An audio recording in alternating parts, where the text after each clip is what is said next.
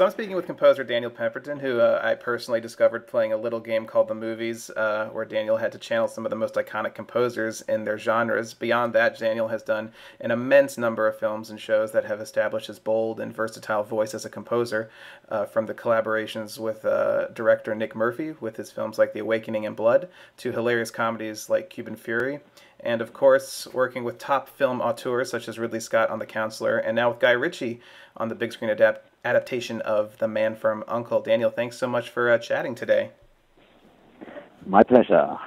So we've done an interview before, so any listeners right now, if you want to go back and listen to Daniel talk about his path to composing, but for now we're just going to jump right into Man from U.N.C.L.E. Firstly, I have to say the score is really awesome. I mean, I loved it. It's so much fun and so bold and so stylish. I love it so much. So how did you get involved with Guy Ritchie and on this project? Well, I'd had some renewed interest in what I was doing, I guess, because of working with Ridley on The Counselor, and then the Vatican, which is another project I did with him. And so I'd had a meeting with Warner Brothers, and they were just talking about upcoming projects, and one of them was Man from U.N.C.L.E., which I thought sounded really cool. They said put a show reel together. I put a show reel together, which I didn't actually think was that good. It was kind of like this kind of weird mishmash of like some of the TV stuff I'd done, and it was kind of one of those things where, I don't know, if you ever send show reels in, you're always a bit like, it's not like what you want, but I can do what you want. Don't worry, this is just other stuff. Right. And after I sent it, I was kind of like, that wasn't a very good show reel, I didn't think, and then sort of forgot about it, and then got a phone call saying, Guy wants to meet you. And I had a meeting with Guy, and basically Guy was like, I listened to every show reel in Hollywood, and they all sounded the same. And yours was the only one that sounded different. So that's why you're here. Wow. And then I got the job, which was quite weird. And then I spent a very, very long time working on it. Well, I mean, the result is fantastic. And I mean, the film itself, it's based on the iconic TV series from the 60s. And, looking at that era, I know the film takes place in that era, but looking back from, Mission Impossible, the TV series, and that's when, James Bond kind of premiered with Dr. No. And even, it's not a spy film, but, Pink Panther was there too in 63, kind of all these shows and films kind of established this musical style, and it kind of has this jazzy, cool sexiness to it. So what do you think happened in that era that kind of influenced that sound, which you definitely adopted for this film, right? Well, I think, the 60s was when if you're looking at like film music history, I guess that was when it was the first time people started moving away from symphonic scores. Mm-hmm.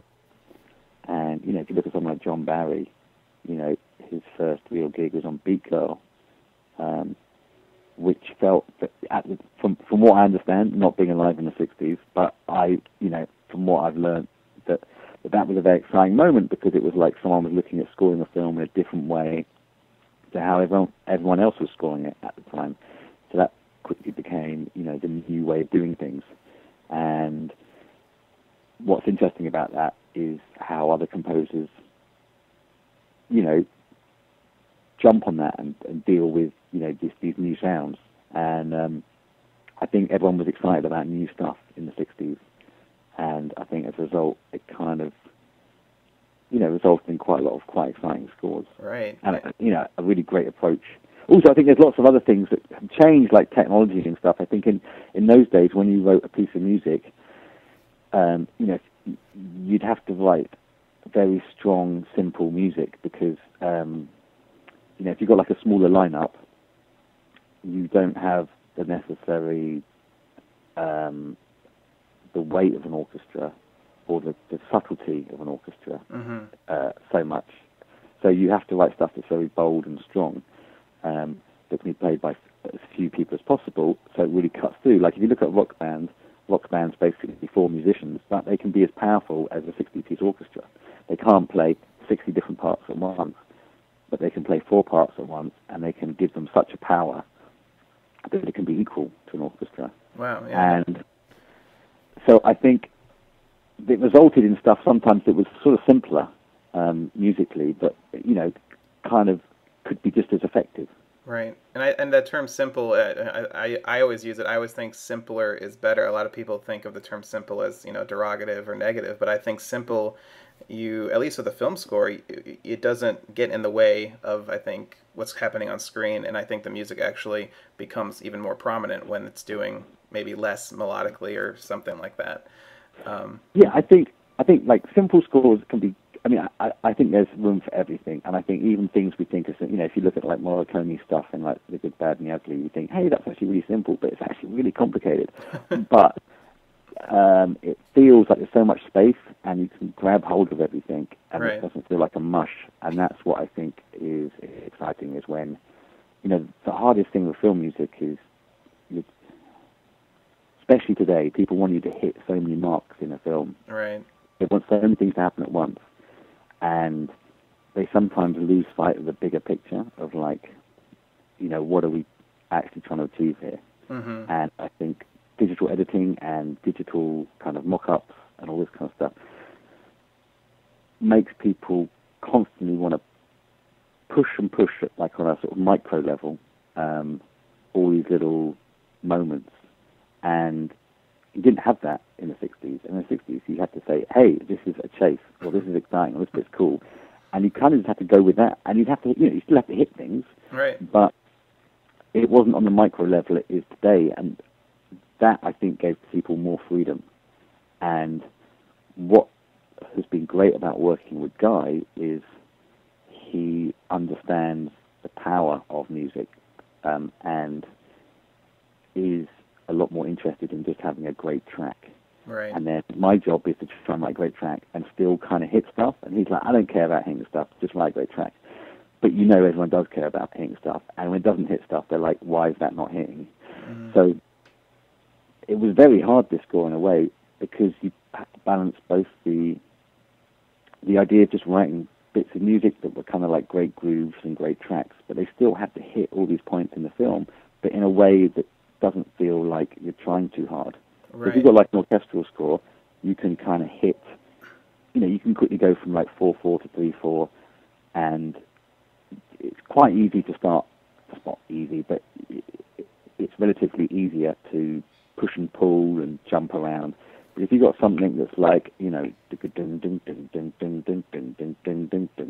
expect that to go round and round, and if that's like an 8-bar pattern or something, and you suddenly go 5/4 in the middle, it will sound really stupid. So you have to find all these clever little tricks to try and deal with that, or they just cut it up when they recut the picture, and it's painful. Right, and that's what I noticed about the score. It did kind of have this, I don't want to say like a blanket quality, but like the tracks themselves do kind of, they have a looping tendency, or they have a rhythm underneath that kind of carries it through, but it's still a narrative progression, and you feel it moving. And I know every score really has to work with the cutting of the film, but I feel like with Guy, his music is even more in sync with the editing, and it really kind of, the music will play on certain cuts and certain looks and glances. And were you really in tune with the editing on this film, or did they kind of? Yeah, I mean, Guy's secret weapon is an editor called James Herbert, who is brilliant, and he is fantastic at working with music, and will come up with all these great ideas, some of which will drive me insane because we'll have done something that's perfect, and he's like, yeah, let's try it like this. You're like, what? We just did it. We just done the scene. The scene's great. He's like, yeah, but let's try something else. So we're constantly like throwing, these ideas backwards and forwards. And I was working alongside the film all the way through the process, from the beginning of editing, which meant you could do that the whole time, where you'd be like, hey, what if I did this? And you'd sort of trade things off, and you'd be like, look, I'll give you this. If I hit this riff to do this, wow, you give me this. And we'd sort of, there's a bit of that. Sometimes I'd lose, and I'd have to just work, or other times it'd be like, you got to cut to my thing. So there'd be a dialogue all the way through, and we'd work with each other. And sometimes I'd just have these sequences, and I have to write to them and make it feel like I had written, like it was edited to me. Like there's a big chase, there's a big sort of battle at the end. It's all drums. Mm-hmm. That was all written to picture, but the way I've written it actually feels like it was maybe cut to the music, but it wasn't. Wow, and that's really hard. But I mean, there is a lot in this where I've had to kind of write to the picture and make my things work. Yeah. But I kind of got lucky sometimes. I mean, I got really lucky with a few cues because I was like, there's this one on the album called Signori Italiano Toiletto, which is a sort of slightly Nina Rotary kind of track, and it was like, if they chop too much out of that, the whole thing's going to fall apart because it has to go round these little circles. Right. And you put these little things where you just hold in like on one chord for a bit, and maybe have a little like drum thing just to kind of, that could give you a couple of extra seconds, and if they recut it, you could take it out. But I mean, that was edge of the seat when that got recut. But it all worked out fine. Hooray! Hooray! Yeah. So the thing is, no one knows the hard work that goes on, because they see it and they're just like, hey, oh man, he just wrote a bass line and put a drum on top of it. Anyone could do that. And they're right, they could, but they didn't write 20 different versions of it beforehand and try it 20 different ways before we got to realizing that was the best one. Right. But looking at Man and Uncle as this, it is an adaptation from a classic TV series, and in that time you had music. I mean, my goodness, Bond came out, of course, James Bond, and Mission Impossible, the TV series, and Man of Uncle. So you have the show's theme from Jerry Goldsmith, but also the episode scores from Gerald Fried and Morton Stevens, Robert Drasnin, and so many others. Even Lalo Schifrin, jumped in the mix there. So was it your intent to recapture the original sound of the show, or did you want to do something completely different, or in the same vein but different? I mean, I want to do something in the vein of those kind of shows around that time when you had these lineups, which were smaller lineups. You didn't have. I love the those sort of Lalo scores where it's like 7 or 10 people on the score, not 30, right. And you've got them featured, and you're dealing with like cool performances or like really mad instruments with a great groove behind, and it's not getting swamped by a big massive orchestra section. If you build stuff around a groove, for instance, if you build around a groove, you can get a much better a different kind of feel. If you're writing, it's like when you hear those orchestral scores and they've got a drummer on them, and it just sounds like the drummer's just plodding along a rhythm. Right. And what are really great are those ones where you feel like the drums come first, and then they stuck the strings on at the end, I think. And so that was a bit of a answer that went nowhere. Sorry, but basically, I was really influenced by those kind of scores, not just on Uncle, but like Mission, loads of English TV shows like like The Persuaders, The Prisoner, Danger Man. There's a lot of that kind of genre around that time of like 60s, 70s spy stuff. I really, really love musically, and I've been absorbing it for years anyway. So this was kind of like, hey, great, I get to do all those things I wanted to do for 20 years. I mean, it just sounds like it was a fun. I mean, it sounds like a lot of work, but just listening to the music. But it sounds like it was a lot of fun to write. I mean, to get to use all those instrumentations and the melodies, the grooves. I mean, it sounds like it was a blast. The writing bit was incredibly hard work. And anyone who saw me that year knows it was very hard work. But the recording was the funnest recording sessions I've ever done. We had because we decided, rather than spend all the money on 3 days with a 60-piece orchestra, let's spend it on, 6 people, but let's do it over loads more days so we're not in this rush, and we can actually spend time getting it really right. And so the recording sessions were far more relaxed, and just had really good fun. Also doing stuff that's like about music and performance, where there's a bit of freedom to actually kind of just let the players enjoy themselves. Mm-hmm. It just makes so much difference. Yeah. And also experimenting a bit, saying, hey, this is not the finished thing. We don't need to slavishly recreate what I've written in terms of the demo. Let's make it better, but let's see what else we come up with. I mean, we did loads of crazy stuff, like harmonicas through wah-wah pedals that I thought was brilliant, and it wasn't. It was rubbish. But we tried it out. We tried lots of other things that worked great. We had like, I think we did a couple of harpsichords going. We did 2 drummers at the same time, which was brilliant. It's like one of those experiments. I didn't know whether it would work. But for the big buggy chase scene, and quite a lot of other scenes, we'd written all the drum parts out, everything from like the drum, all the drum fills are pre-written out so they could play exactly the same thing. And then we've got to play at the same time, and it just sounds so big because you've got like all the air in the room moving around while they're kicking the crap out of their drum kit. I mean, I love the whole sound of it, everything. It just came together so well. But also one thing that stood out to me, and it definitely, stood out in your Counselor score too, was I was surprised, and of course pleasantly surprised. There was a little bit of spirit of Morricone in a few tracks here. Was that the idea? There's always probably a spirit of Morricone. I mean, Morricone is like probably my all-time favorite composer, and so like it's kind of in my blood. Yeah. Like can't really escape that. Guy is also a massive fan of Morricone, and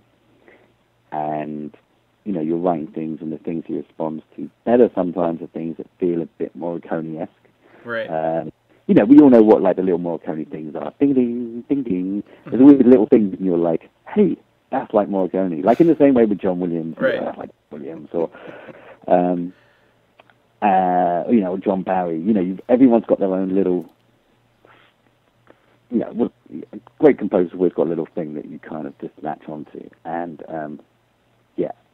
there's definitely always a bit of Morricone influence if I can get away with it, because he's brilliant. Absolutely. And also just the craziness of Morricone, I love. Oh yeah, some of his scores are just off. I mean, he goes off like crazy. There's I forgot the one. And I think great films, like for me, when a new film's coming out, I want to go and see it and think, I don't know what. Am I allowed to swear? Yeah, I'm going to swear. I don't know what the fuck I'm going to see here, or I'm going to hear. And when you get that, where you're like, you're going to go and see a film, and you don't know what you're going to get, you don't know what's going to happen with the music, that's really exciting. Because that means it's exciting going to cinema again. It's not like going to cinema and being, oh, we're going to get 2 hours of strings going chugga, chugga, chugga, chugga, chugga, chugga, boom, boom, boom, boom, chugga, chugga. So I like...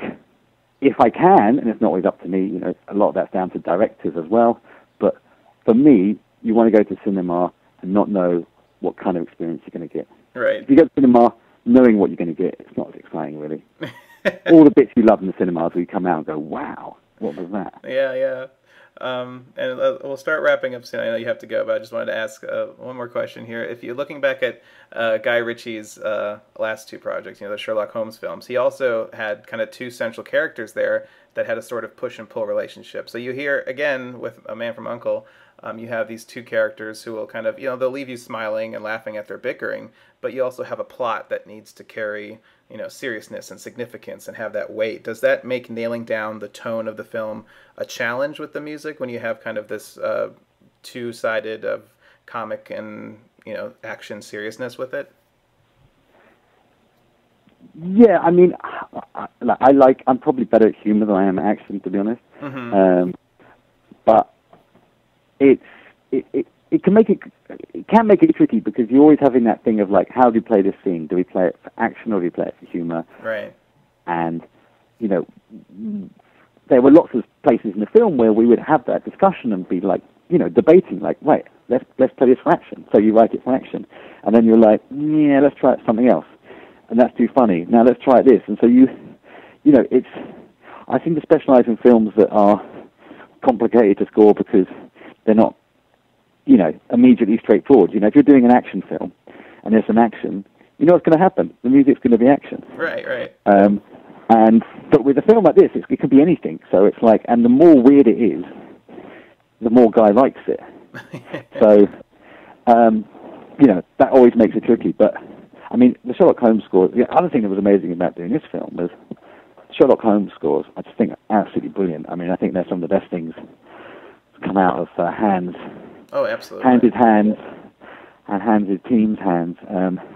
And, I love those scores. And so, kind of following on from that was a bit of a daunting task, shall we say.